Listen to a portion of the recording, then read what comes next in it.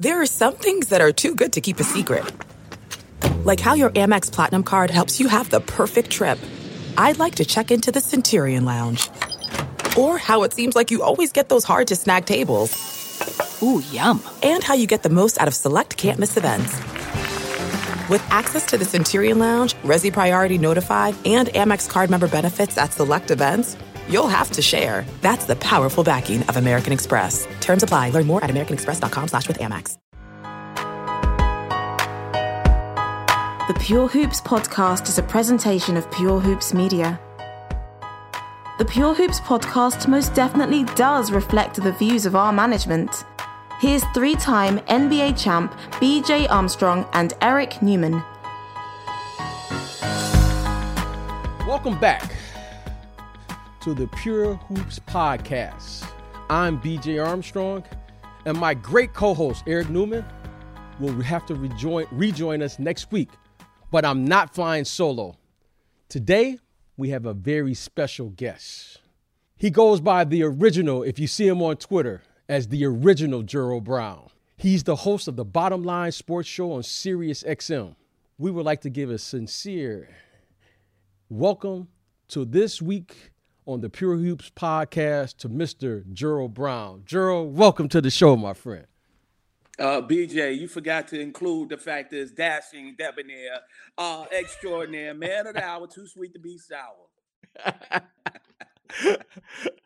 Well, you know, that's for episode number 2. But right now, we just want to make sure that everybody knows this is the original Gerald Brown, Harlem's finest, Harlem's own.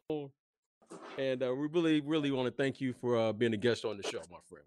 Well, thank you so much. I appreciate being on here. Looking forward to it, especially knowing that I'm flying first class. So now that you're not flying solo, I must be in first class because, you know, it's always said, nothing but the best for the best. Absolutely. Well, today's show, we're going to be real, but not perfect, Gerald. So let's get into it, my friend. Let's get into it. We're about a quarter of the way into the NBA season, which is about this time, Gerald, that you and I say we talk a lot off air, but you can kind of figure out things, 25 games or so, what's really going on in the league. Gerald, the pace of the play is up, even from last year, which, give or take, should make, you know, the game more fan-friendly for basketball fans. But, Gerald, here's my big question. Why do you think the TV ratings are down? I mean, they're down like 25%. What's going on here? I'd be honest with you, and I mean, let's just keep it real. I mean, honestly, look, I live on the East Coast. I live in New York, and I'm not staying up to 10:30 at night when I got to go to work the next day to watch the Lakers, the Clippers. And we live in a society now that, you know, in the morning you can get up and watch your sports program and get the sort of the condensed version of the game, and you can read about it, whatever. So it just doesn't appeal. The fact of the matter is, you know, I'm really curious to see exactly how the league thought about this in terms of when the migration of a lot of these stars went solely out to the West Coast, how of an imperfect balance it would be where you forgot all about the East Coast. And that's no disrespect to guys like Giannis, Joel Embiid, but let's be honest, they're not really ready to carry the mantle and the torch for the Eastern Conference. So it's a significant drop, and I mean, it's really right there for everybody to see. Who's really going to stay up for a 10:30 game to see the Lakers play the Jazz? I couldn't agree more with you on that. I think once all of the players began, you know, in particular LeBron James, I don't think the league, Gerald, and tell me if you agree with this or not, I don't think the league really knew the effects of LeBron James when he went from the East Coast to the West Coast. We didn't know if it was because of his shift or for what you alluded to earlier, that, you know what, at 10:30, I got to go to work. I got kids. I got a family. And I'm just going to shut it down because the games on the West Coast just start too late. Yeah, and I think that, you know what, I beg to differ. Listen, I believe that the NBA has a lot of capable people in their front office and in their marketing department. You know, he just didn't go to the Sacramento Kings and, you know, one of those organizations, you know, no disrespect to them. He went to a cornerstone franchise, one of the blue bloods, if you will, of the NBA. And look, it revived a Laker market that really had fallen on some hard times.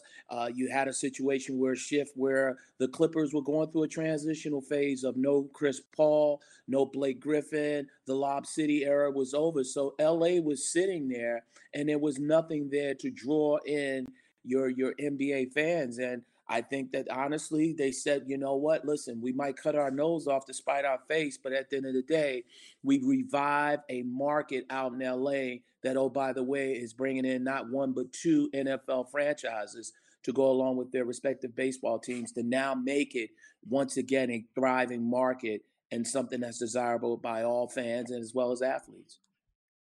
You know, Joe, just switching gears here a little bit. Here at the Pure Hoops podcast, again, you're here with Gerald Brown. Drew, I've always wanted to ask you this. We've touched on it here. We've discussed this, like you've heard throughout the media, load management. What is the relationship of the pace of the game, injuries, and load management? What do you think they're all related to one another? Or is this just kind of a phenomenon with all of the injuries and all of the load management? What is the relationship you think that they all play with each other? You know, it's funny because people sort of, in a sense, believe that load management all of a sudden just started. You know, I had the fortunes of being a ball boy for the New York Knicks many years ago, and I can recall late '80s, early '90s where you had guys sitting out. I mean, BJ, you played in the game. What was to stop you from sitting out if you kind of had a little, you know, your elbow was hurting or you know your hamstrings were tight? I mean, you didn't sleep well last night. You know, you needed a laxative. I don't know. It's just the thing is, there has always been load But hey, if management. you were a ball boy, were you the ball boy that was? My stomach was always upset when I drank the Gatorade there in the garden. What was going on there in Madison Square Garden, Drew? No, my brother, you were the guy that probably was going outside sending for that street meat on 34th Street, getting you some of that street meat and not agreeing with your stomach, you know? You've been so accustomed to eating filet mignon that you're going out there eating pigeon. That's not always a good thing. But you know, I've always believed that it's been there, where now it's been giving sort of a title, you know, in terms of a now a description to go along with something that's always been there. Guys would just be out their DMP; they weren't playing. Now we need to know a lot more, and I mean that's society now. We need to know as much as we can about anybody and everybody, you know. So now it's like, well, why is this person out? We want to know that. It's been there, and I don't know. You know, I believe that honestly, a lot of these guys are not built like the guys you know that you played with, and you were BJ, and when you were playing with the Bulls, and in that era of basketball where you knew that going into the season, you looked to play 82 plus games in a season. Yeah, I agree with that. And, you know, I'm always talking to former colleagues of mine who happen to play in the NBA. And, Drew, you know, as I watch these young men play today, they're playing so fast. And I always ask myself the question, if I was playing this style that they're playing today, would I be able to last for 82 games? And Drew, I'm not sure. And I think at some point you have to listen to the players and you have to listen to what they're saying. And clearly, the pace in which these young men are playing today, it's a problem. Their bodies can't handle it, whether it's overtraining or what have you. And their only solution is load management. And the only thing that I can see that's different from today's player and the way they played, let's say 15, 20 years ago, is the pace of the game. And maybe the game now and the way the training and all of the technology that we have, equipment that we have, we've basically pushed maybe the body. And I want to ask you this, have we pushed the body to its maximum? Is it at its limit? Because clearly these young men can't play 82 games at this pace. You know, BJ, I'm really ashamed of you. You know what I'm saying? I'm really ashamed of you because if I didn't know any better, you would have me to believe, and anybody that listens to this wonderful show, it's the fact of the matter is that you never played in the NBA, nor did you ever play at an elite level. Where at the end of the day, I think you had told me players had to wear their own uniforms and had to wash their own uniforms. I'm That's not correct. buying into this whole nonsense about we playing too fast. It's hurting my glutes and all this other stuff. No, let's be honest. The game today is a reflection of the lack of skill development. Okay, where back in the days you had guys riding Hold on, on hold commercial on. planes. Yes, I'm gonna call it like it is. You said we're gonna be real. We're gonna be real, but we're not gonna be perfect. So let's call it what it is. It's an acceptance of a lack of fundamental skill development. And now we're passing the buck and saying, well, at the end of the day, it's this reason, it's that reason. BJ, the NBA made a decision long ago that's coming back to haunt them. And the fact of the matter is, there was no G League in place. What the fact is that they wanted to get these kids straight from high school, open up the floodgates. They're going to sell tickets. No more Michael Jordan. Until we find, i.e., the next great thing, we're going to go ahead and let all these high school kids in here. And the NBA fell in love. Oh, we got Kobe, we got Tracy McGrady, KG, all that. But along the way, they forgot to start teaching these young kids and these young men how to play the game. And I mean, there's been so many instances of that in terms of just the development. Think about a few years ago when we had a young man, Jahlil Okafor, a high lottery pick out there in the street and having these whole run-ins at clubs he's not supposed to be in. It's been a point in time where at the end of the day, the decision long ago, as I said before, with the NBA to allow young players in, minus the teaching, the understanding what it is to really mean to be a professional, how to sort of perfect your craft. To now, it's at a point where now these guys are breaking down because the fact is, yeah, they're running a lot faster. They're jumping a lot higher. But at the end of the day, their skill set is that there is no high basketball IQ on display. So I'm going to call it what it is. They made a decision to sort of garner more attention, more money. Once Mike stepped away, you got LeBron, you got Kobe, you got T-Mac, you got KG. But by the way, you know what? You let in a lot of young players that today, they don't have the high basketball IQ. And that's why this game is in the situation it's in. And thus, we have a situation with load management. I'm going to keep it real. Oh, absolutely. No, as we should here at the Pure Hoops podcast. And, in any era, I think we can all agree on this one is that James Harden is a very skilled player. And he's averaging around 38, almost 39 points a game. I think 38.7. Mike, please verify that points a game this year. Only Wilt Chamberlain has averaged more points and had a better season from a statistical standpoint. This year, Harden and Westbrook, that was one of the biggest offseason acquisitions for the Houston Rockets, and it's had a lot of question marks. 2 MVPs, former MVPs, and we didn't know how this was going to turn out. They had a great win last night up there in Toronto. How do you think that pairing of Westbrook and Harden is working out so far? I think it doesn't change anything. To the real basketball fans, especially those that listen in here on Pure Hoops. When you start to look at the Rockets, it's kind of like a few years back how we viewed the LA Clippers and those that watch them and say, well, they're great, but they got to make it to the Western Conference Finals. That was the narrative associated with the Golden State Warriors. And I think somewhat that is the narrative that can be associated with the Houston Rockets. Listen, we've seen we've seen exactly how great of a scorer James Harden can be. We know what Russell Westbrook. But how great of a scorer is he, though, Gerald? Is he a scorer? Is he a dominant player? We know he's putting up numbers. The guy had 60 points the other night, Gerald, in 30 minutes. But is Is it a dominant 60? Is it just numbers? What are we looking at here? Break it I down think for those, us. I think those numbers can be deceiving. I think those numbers can be deceiving because this is where it's something I had mentioned before on my show a while ago.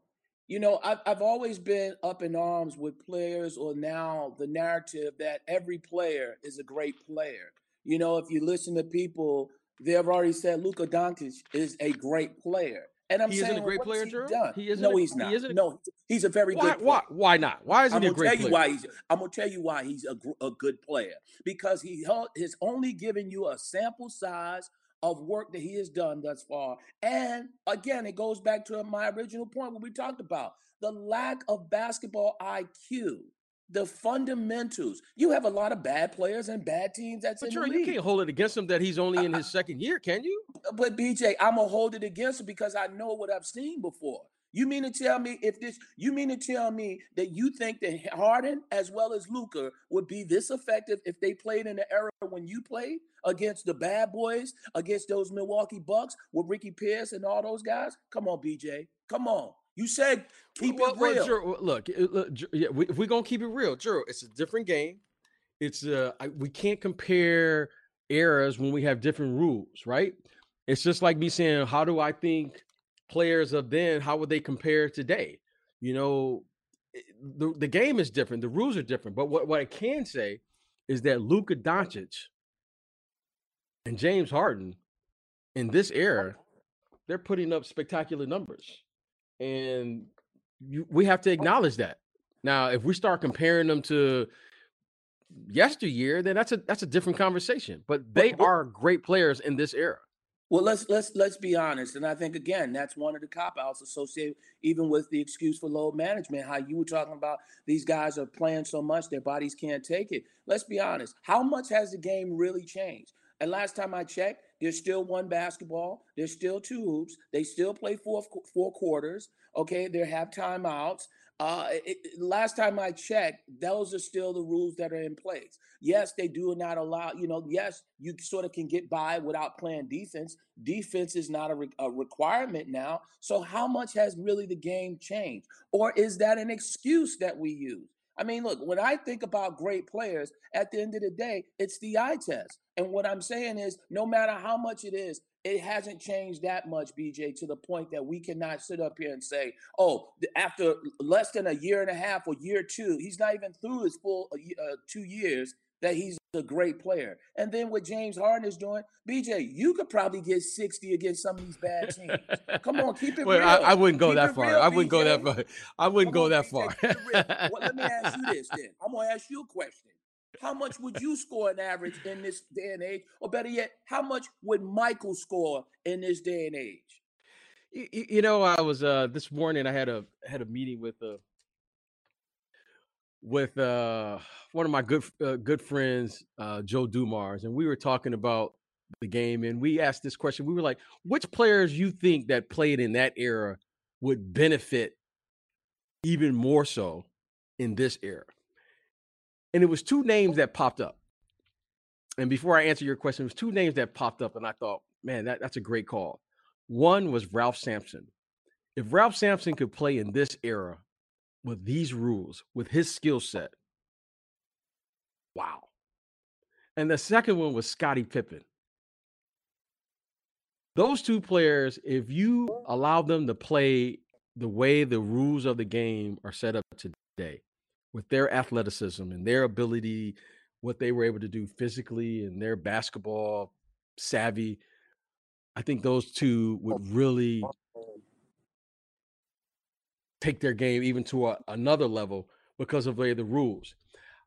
How would I play in today's game if I were to play? I really don't know, because the game is a game that I really don't recognize. Like, whenever I watch a game, I always comment about how many shots I see where a guy just one pass and shot, dribble up the court, shoot it, two pass. You see guys go to, on the fast break, they're not running the fast break to shoot a layup. They're running to the 3-point line. So I really don't know. I would hope that I would maintain the same mindset, which is not how many points I'd average or, and anything like that, but to try to win the game, because the way the game is played today, Gerald, sometimes it's kind of confusing as you watch the game. You know, you watch people put up massive numbers. We talk more about the individual stats than we talk about people's contribution to winning basketball games. And that's the one thing that I never, ever want to lose focus on. Okay, well, let me just ask you one more time, because what you did was you gave me a politically correct answer. It's almost like you're running for It's not that office. political. No, yes, you did, BJ. Yes, you did. I asked you plain and simple, how much would you average in today's game, as well as your former running mate, Michael Jordan? Don't give me no Scottie Pippen, because you're being disrespectful to George Gervin and Alex English and some of the other great players now. Don't do that. You're being disrespectful. But those guys weren't 3-point shooters, and those guys didn't play athletically. I really have no idea, because of the way the game is played. Come on. And Gerald, like when I played, the game was played from the inside out. See, so most people we compare stats without identifying the game. And to me, this is the major problem that I have with sports today, is that we start comparing eras when it's two separate games. When I played in a game that was played from the inside out. I've never played a game, Gerald, where the game is played from the outside in. But BJ, I don't know that game. I don't know that game. That game doesn't register with me. But BJ, we've seen in your era stretch fours, Sam Perkins, Frank Bukowski, just to name a few guys, Detlef Schrempf. We've seen guys that were perimeter scorers, and yes, I understand that. We had Golden State Warriors by Don Nelson, in terms of giving us a sort of glimpse of what the future would look like.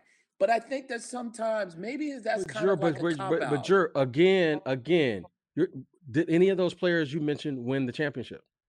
I think Sam won a couple championships. Okay, he gave you a glimpse. Okay, so when you say a glimpse, you're actually making an imprint on the style of play. You're making an imprint on the style of play. Those players played and they did things, whether it was small ball. Don Nelson went small ball. Don Nelson was playing positionless basketball before we even gave it a name. There's a lot of things that we've seen. But what matters is what makes an imprint on winning. Imprint on winning. For instance, go ahead. Bill Russell made an imprint on winning. Wilt Chamberlain, the center position, Kareem Abdul-Jabbar, those players made an impact on winning. Jordan's biggest impact was, up until Michael Jordan, we never thought in this league that you could build a team around a two-guard, a scoring two-guard, and make an impact on winning. Traditionally, this league has been built around bigs, whether it's a 4 or 5 or what have you, whatever you want to call them, that you play from the inside out. It is only recently, until this era, you got to start it with the Golden State Warriors, where we're talking about it's possible to win without a dominant big. I agree with you on that, but I'm saying, but the biggest thing that I think that you're leaving out in terms of guys making the adjustment, going from this era, playing in this, guys playing in the past era, playing to this era, is because, like I said, the key thing, the basketball IQ nowadays is so low. You mean to tell me right now, BJ, on this podcast, you don't believe that Michael would be a super effective basketball player in today's NBA game? I think Michael would average 40. Okay, Michael may average 40, but again, I'll say what I said beginning, because that was overlooked. Averaging 40 doesn't mean your impact on winning, because averaging 40 doesn't translate to winning the game like it did in that. If somebody averaged 40 and you're only getting 75 or 80 possessions, that's a different impact on the game. The 3-point shot has changed what 40 points scored in a game means. We're watching right now Giannis average 31, 32 points a game in 31 minutes as a starter in the NBA. Now, the significance of that is he's only playing about 30. He's not playing over 35, 36, 37 minutes a game. This young man is playing a very efficient and very effective game in limited minutes. But they are a dominant shooting, 3-point shooting team, which really has an impact on the game. So when we start making all these comparisons without taking into account how the game is played, then we're missing the context of the conversation by just focusing on a specific content of it. I don't know how Michael Jordan, I don't know how Michael Jordan would do in the game, because if you're not shooting threes in this game, it is hard to maintain a lead, because now a 10-point lead in today's game doesn't mean the same as a 10-point lead that it meant back in that era. And you have to take that into account. You can't just disregard that. Well, I'm not disregarding, but however, I do understand the fact is that the basketball IQ, and when you talk about a player, it goes back to what I said a few minutes ago. Again, when I was mentioning referencing Luka, when you have a player that's special, a guy that in a situation where at the end of the day, he affects that win-loss column. Yes, Michael could get 40, but yet they're winning. He's not getting 40, and then you turn around and look at it and say, oh, they're just like Trae Young, and no disrespect to him. But Trae Young, and you look up in the win column, they only got like 4 wins. So he's getting 40, and they're still winning. I'm just surprised at the fact of the matter is what I'm saying in terms of, yes, that should be a foregone conclusion. Michael would win. Michael would be dominant, simply because the fact is the skill set and the basketball IQ. And what I said with you, in today's game, your IQ would clearly make up for maybe perhaps some of the lack of athleticism or whatever you want to call it. You know, you and I think we can settle this by saying, look, the game is different. You know, saying basketball IQ and all those things are great, sounds good. But in the end, these young people are playing the game differently. It's a different game right now. And I think it's a fun conversation to compare eras, but the game is different. I want to move on here. At the beginning of the season this year, Gerald, we made a preseason prediction. And we wanted to pick 2 teams that would have the biggest increase in wins. One of the teams that I chose was the Lakers. I said would clearly, and I think I was correct on this, they're going to win more than 37 games this year. And there was the other team I think I'm probably not going to be accurate on, as I said, the Knicks. I thought they would win more than 17 games this year. Gerald, you live there in New York. You are a New York Knicks fan through and through. No, I'm not. Don't do that. Yes, you are. You a Knicks fan. No, I'm not. I was paid by them. Well, you are, for the show, you're in New York, so we're going to put fan on you right now. What's going on up there in Madison Square Garden? Well, I think the narrative up here in New York City with the Knicks is one thing only: who's sitting courtside. You go to the games now to see exactly who else is there and perhaps root for the other teams. I was thinking about this a while ago, and I had a conversation with Charles Oakley about this, and we were just talking about how there is such a lack of respect for New York, Madison Square Garden, and some of the things that are being said. You know, I think Kevin Durant said that it just didn't have the attraction and all these other things. He chose Brooklyn. And it's really sad, because to see exactly where the Knicks were at one point, battling your Chicago Bulls, to where they are now, with the whole situation with Charles Oakley, and the incident with him and James Dolan, it's just a really, really sad state of basketball, specifically associated with the New York Knicks here in New York. And I don't know what's it going to take, because I think the biggest thing is fans now are so impatient, BJ, that they perhaps have to catch lightning in a bottle. They've been told so many times in the past, buy your season tickets, keep coming to the games. We got such and such coming next year. A couple of years ago, it was, LeBron is coming. And people still supported the team. People sat there and waited faithfully and were loyal. They ended up with Amari Stoudemire, to name a few. It's just always been something. Even when Carmelo Anthony came to New York, they have been patient, but it's required a lot longer time. And now, when they thought that they were going to get Zion, they thought they were going to get KD, Kyrie, Kevin Knox, all these pieces that were there, I think if you're a realist and you're a Knicks fan, you hope for the Knicks Summer League and see if they can win some games in there, and hopefully they'll add them to their regular season total. Well, just for the record, I'm a Knicks fan. I'm rooting for the Knicks.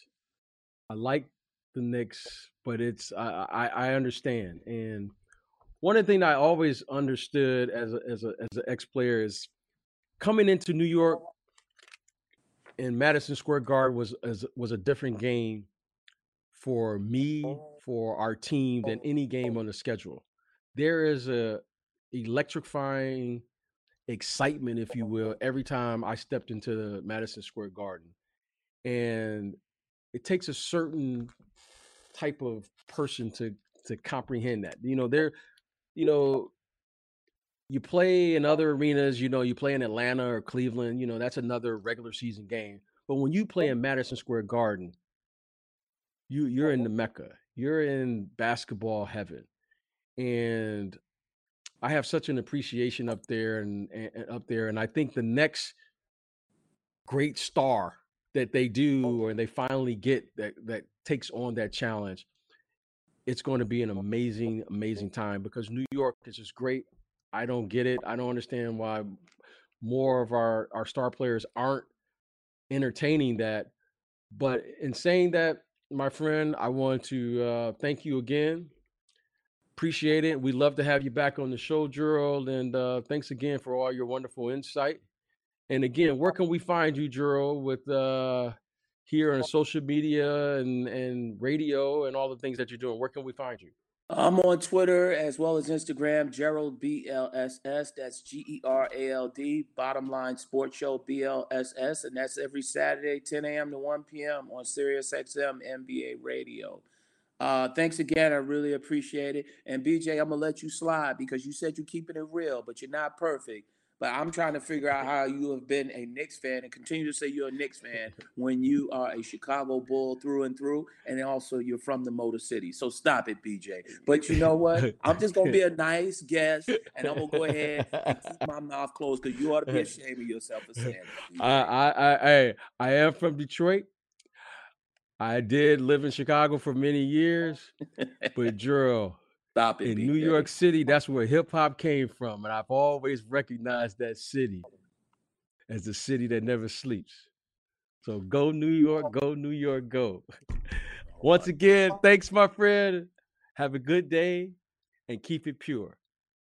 Appreciate it. Again, we want to thank our good friend Gerald Brown for joining us here on the Pure Hoops podcast. And shortly after the taping today, it was announced that Knicks fired head coach David Fizdale. In the end, one thing stands out to me about the NBA. This league will always and shall remain a league that is based on two things: talent and toughness. Make no doubt about it, ladies and gentlemen, this will always be a players' league. We can place blame on coaches. We can place blame on executives. We can place blame on owners. The great players that have all played in this league have always erased the mistakes of all of the people that I just mentioned above. You can't win in this league without great players. And if there's one variable that has been missing in the New York era, it's been a great player. They need that player that can help them alleviate all of the things that have caused the problems and where we're pointing the fingers right now. On that, my friend, until next time, please join us here at the Pure Hoops Podcast. Stay pure, my friend, and we'll see you next week. And thanks again. The Pure Hoops Podcast is a presentation of Pure Hoops Media.